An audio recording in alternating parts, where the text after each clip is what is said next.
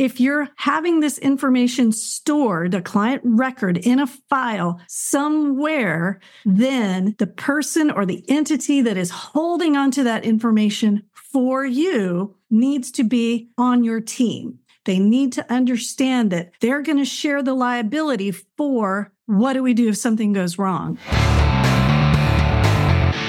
This is the Texas Counselors Creating Badass Businesses podcast with Dr. Kate Walker, where I teach you, Texans and non-Texans alike, the latest research-based information to hit your income goals, stay out of trouble, and make a bigger impact in your community. Join me and let's fill the gaps in access to mental health care and create a counseling career you'll love. Let's get to work.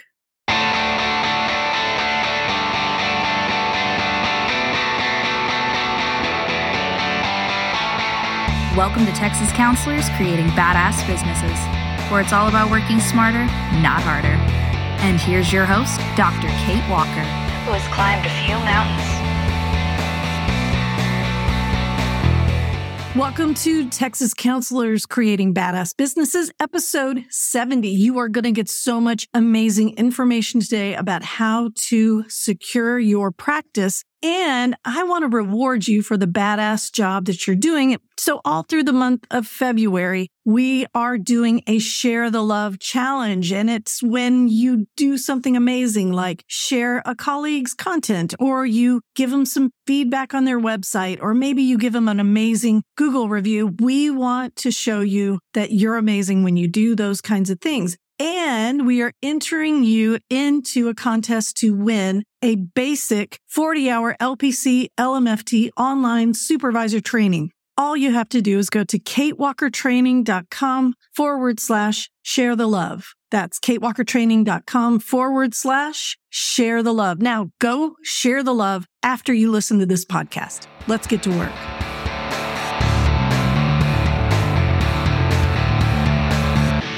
Hey, I'm Dr. Kate Walker, and welcome to this week's training, which is all about your annual HIPAA audit. Now, what's that you say? You don't know you're supposed to do an annual HIPAA audit? Well, unless you attend a training like this, or from one of my esteemed colleagues, you probably wouldn't know. There's not really a lot of information unless you dig as a provider, which if you're a provider and you own a business or you've hired other professionals to do services, you absolutely should be doing this research. So that's what I do, right? I'm not special. I just use the Google machine and a few other search engines that I really like, and I try to find this kind of information for you. So for this training today, I want you to understand how often, who has to, and what are some crucial elements, especially for you small business owners. The one thing I'm always aware of when I start investigating HIPAA is, oh my gosh, I'm not a hospital. Like, I'm not an agency with 3,000 employees. And the people I'm talking to, so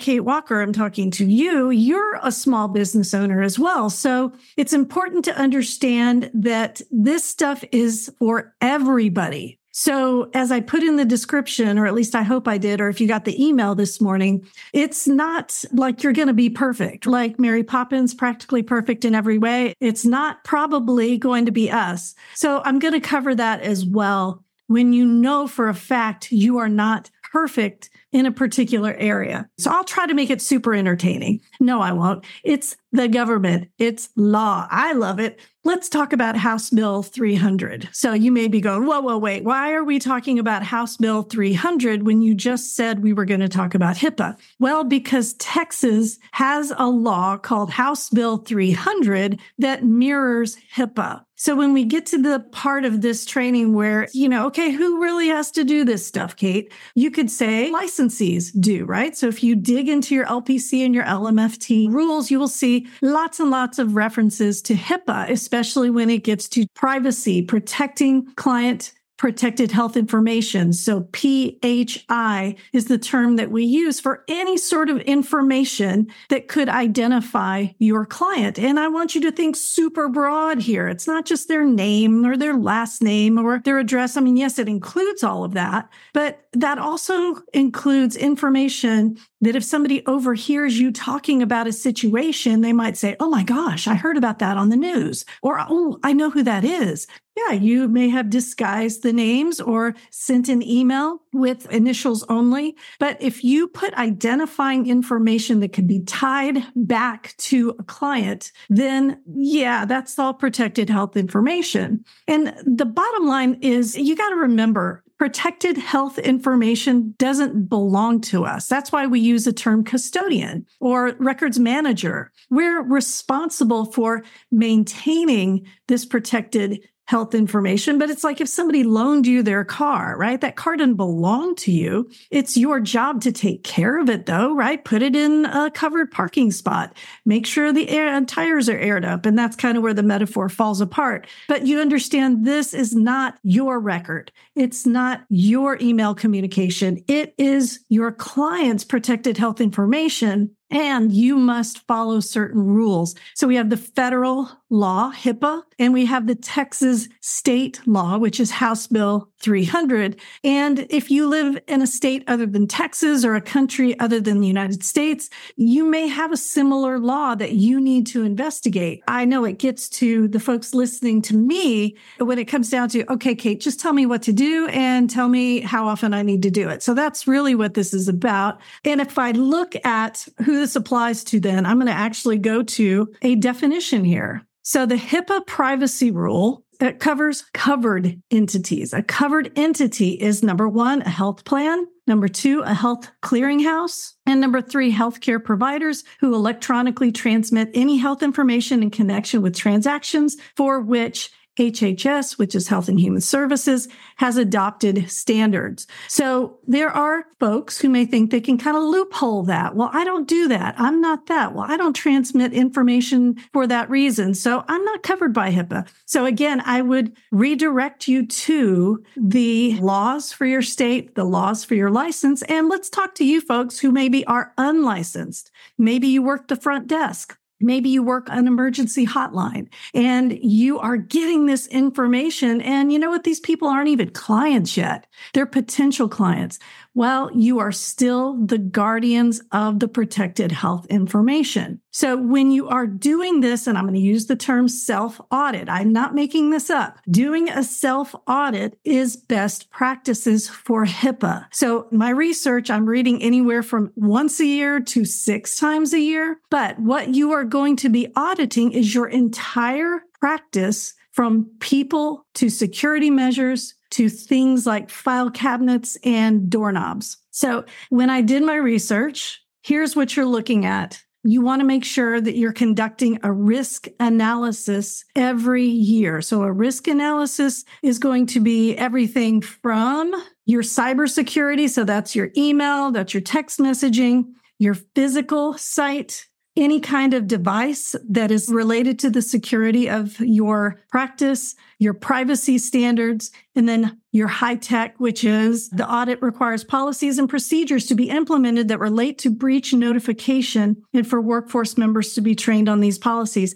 So what's kind of interesting is today I have literally had to mention our policy and procedures episode on Texas Counselors Creating Badass Businesses podcast like 3 times. So in your policy and procedures manual, having a section on how to manage protected health information is one thing, but then you have to have a section on, okay, what do we do if a breach happens? Who do you notify? If the breach affects this many people, how many more people do you need to notify? Who needs to be on that list? Do you know that if there's a breach of a certain amount of information, you have to notify the media, right? So doing an audit of your policy and procedures manual, doing an audit of the electronic systems that you use to transmit protected health information. Think text messaging, think email. And so when we hire a company to take care of our clients' protected health information for the purposes of communicating, and that information is going to be held for any period of time. So think about that server that's 2 miles underground in Montana, right? If you're having this information stored, a client record in a file somewhere, then the person or the entity that is holding onto that information for you needs to be on your team. They need to understand that they're going to share the liability for what do we do if something goes wrong? Because really, that's what a business associate agreement is. This person, entity, agency, cloud, file storage handling, whatever, is not just saying, oh, yeah, you can trust us. They're saying, no, these are the procedures that we'll take if a breach happens on our watch with our stuff, with your file. So they're a partner with you. I hear a lot of people talk about business associate agreements with like cleaning crew or landlords and things like that. You really need to read a business associate agreement when you get one. Like even if you do Google Workspaces, they have a HIPAA compliant cloud storage option. You can download, you can print that BAA and you can see that they will partner with you. So that's one of the things to put on your audit. Another thing to audit is your employee training. And hold me to this in a few minutes. I'm actually going to talk about how often HIPAA and House Bill 300 say you must be trained. So as a business owner, even if you are the only person in your business, you must ask yourself, document, put in your policy and procedures, how often you get trained in HIPAA and House Bill 300. So with training, it's funny because HIPAA says periodically. So best practices would be onboarding. House Bill 300 is very specific. It literally says within 60 days of hiring and then every 2 years. Now, you know, Kate Walker Training offers an online HIPAA training. And if you're in the Step It Up membership, you guys already have this training. And then every time we update that training, it goes into the member's profile so you can train every single year. And I make sure that our training covers HIPAA and House Bill 300. In fact, I developed a training for the CACs of Texas and the Children's Advocacy Centers of Texas. So they were aware of the importance of having annual training, not only in HIPAA, but in House Bill 300. So if you go back to my comment a few minutes ago, if you're still kind of squishy and wondering, am I really a covered entity under HIPAA? You are a covered entity under House Bill 300 if you live in Texas and you handle, they call it resident protected health information. So under House Bill 300, the definition of who is covered entity is any person who assembles, collects, analyzes, uses, evaluates, stores, or transmits PHI. So any healthcare payer, governmental unit, information or computer management entity, school, health researcher, healthcare facility, clinic, healthcare provider, or person who maintains an internet site who comes into possession of PHI. Now I'm talking to you, staff, unlicensed staff, volunteers, people who work at your site, obtains or stores PHI, any employee, agent, or contractor of any person who meets the above criteria. So those of you who are thinking, yeah, I probably should get a BAA for the custodial crew, I would say, how about just offering them a training to get certified or get a training in HIPAA and House Bill 300? How about saying, hey, you know what? In order to work for us, we really need you to sit through this class. And y'all, I'm not the only one. You can go to the website, the Health and Human Services website for HIPAA. And then I know for Texas, tons of people offer trainings for House Bill 300. So imagine making it a condition for employment, even for unlicensed staff, that you must do an annual training for HIPAA and House Bill 300. Remember, HIPAA doesn't specify. House Bill 300 does. So I'm going off on a tangent. I'm going to bring you back to your yearly self audit. So HIPAA does say do a self-audit. Make sure you go through every single one of your systems. So we were talking about, I'm going to start over. So understanding the requirements. So do your own research. Go ahead and get your own HIPAA course under your belt. Conduct a risk analysis, go through your policies and procedures, go through the physical space in your office, go through all of the software that handles protected health information, that stores it. Now, I'm not an attorney. I don't pretend to be one, but there is sort of a difference between a company that holds the information, holds your client's PHI, and like picking up the phone and just for a split second, your client's voice is on some kind of ether line somewhere. In one instance, their protected health information is being stored. In another instance, it's passing through. So you would need to dive in a little deeper just to make sure that your systems, are they pass-through systems where the PHI is passing through? Or is it something where, no, that's literally being stored here and I just click a few buttons and I can get in and access it, which means anybody else can too. Number 5, employee training. That goes back to your policy and procedures manual. In your self-audit, document when you train your employees on House Bill 300 and HIPAA. You've got the business associate agreements. We talked about that. That's with any entity that will store or handle PHI and who will agree to do one, and physical safeguards, technical safeguards, the breach response plan. So what happens if something goes wrong? And when you audit, so when you do your self-audit, you're literally going to document, hey, we did an audit. Now, at the beginning of this training, I said, you can't expect yourself to be practically perfect in every way like Mary Poppins. You're a small business owner. You can afford what you can afford. You may have this many clients, so you're not going to get the $800 a month, record management software. So you're going to document known issues. These are issues, and I've given the example before, and we had a guest speaker, Vanessa Hillis, and you can still access that on YouTube, I believe. And they talked about known issues where it's like if you had a dog in your backyard and you had this gate with a busted latch, and you're like, man, I need to really fix that latch, and I can't afford the latch, or it needs a special latch, and I'd have to ship it in supply chain or whatever.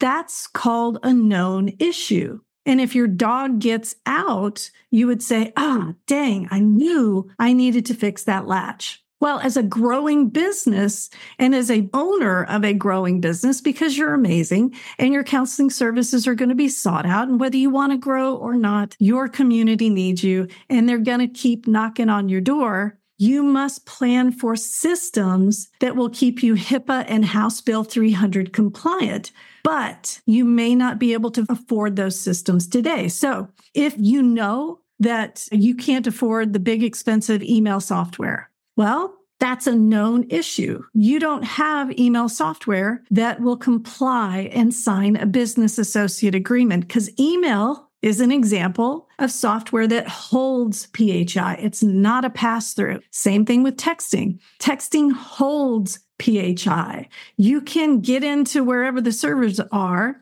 somehow, some way, and you can hit print. You can get transcripts of the information you've shared with your client. So if you're not able to, right now, get the fancy schmancy software with the BAA, then you have to take other measures. You hearing me? This is your training now. This is your policy and procedures. You could have something as simple as, in our office, we do not have HIPAA compliant email. Therefore, no employee can use email to communicate with clients. Consequences for doing so are, and it's important you have a consequence here.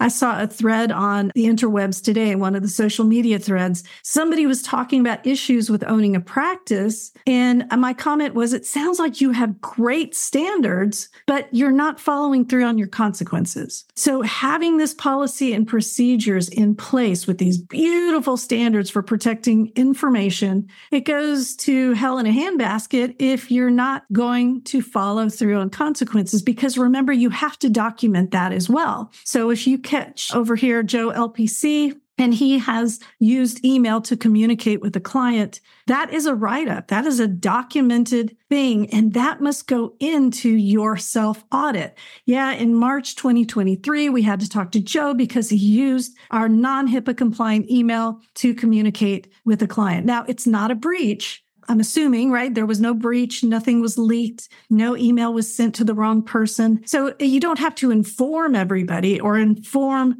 the government. What you note in your self-audit is, hey, this is a known issue. We put it in our policy and procedures manual. We train our employees annually, and we onboard new employees with this information. And knowing that Joe still did this, so these are the steps that we took to make sure Joe knows the rule, knows the consequences, and, sign and date it. So you keep a running log, and that's part of your self-audit. So whether it's this time of year, I love January because we can kind of go through our closets, go through our HIPAA log, do you? But it's nice because then you have sort of this annual time where, do it when the clocks change. Have something that reminds you to check that log. Now, if it's just you, maybe it's your policy and procedures manual. You know what? You were able to afford the fancy schmancy HIPAA compliant software. It's not a known issue anymore, but your training still is. So even if you're a hospital and you have the latest, greatest, amazing stuff, people are always going to be the weak link. How do you mitigate that? With your training. So remember 20 minutes ago when I was talking about how HIPAA just says train as needed, but House Bill 300 is no, within 60 days of hiring and every 2 years. So which one of those is more stringent? I'm a dual licensed person. I always say go with the most stringent requirement. So if people are always going to be your weak link, and I'm talking to you now, supervisors, with your associates who are in private practice or maybe who own their own private practice, are you training them? I know associates don't need CEs anymore, but wouldn't you love to document that you trained your associates? Wouldn't your associates love to do that in their own self-audit for their own practice? Hey, I took a training on House Bill 300. Hey, my supervisor made sure I took a training on HIPAA, and they told me I have to do it every year. So the way you handle known issues because of funding, known issues because it just doesn't work for your practice, known issues because people and new people, you're going to put in your self-audit how you mitigate all of those risks, those known issues, along with the steps you are taking with the criteria. Again, I hope everybody runs to the Google machine after this and just look up HIPAA, look up what is involved with HIPAA, or better yet, take a training. All right, I'm Dr. Kate Walker. Have a great day.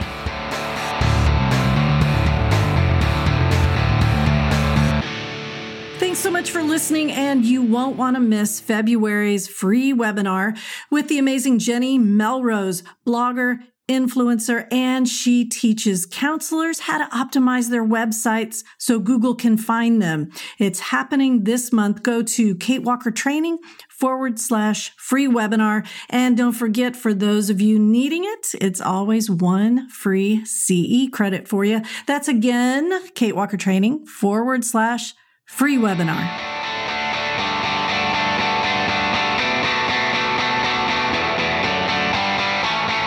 I'm Dr. Kate Walker. Thank you so much for listening to Texas Counselors Creating Badass Businesses. Thank you to Ridgely Walker for her lovely voiceovers at our introduction. And do me a favor, when you get a second, please like, share, and subscribe, and write us a review. That's really how we get picked up by other RSS feeds, and we get this information out to the mental health badasses who need it. Thanks again, and keep saving the world with excellent therapy.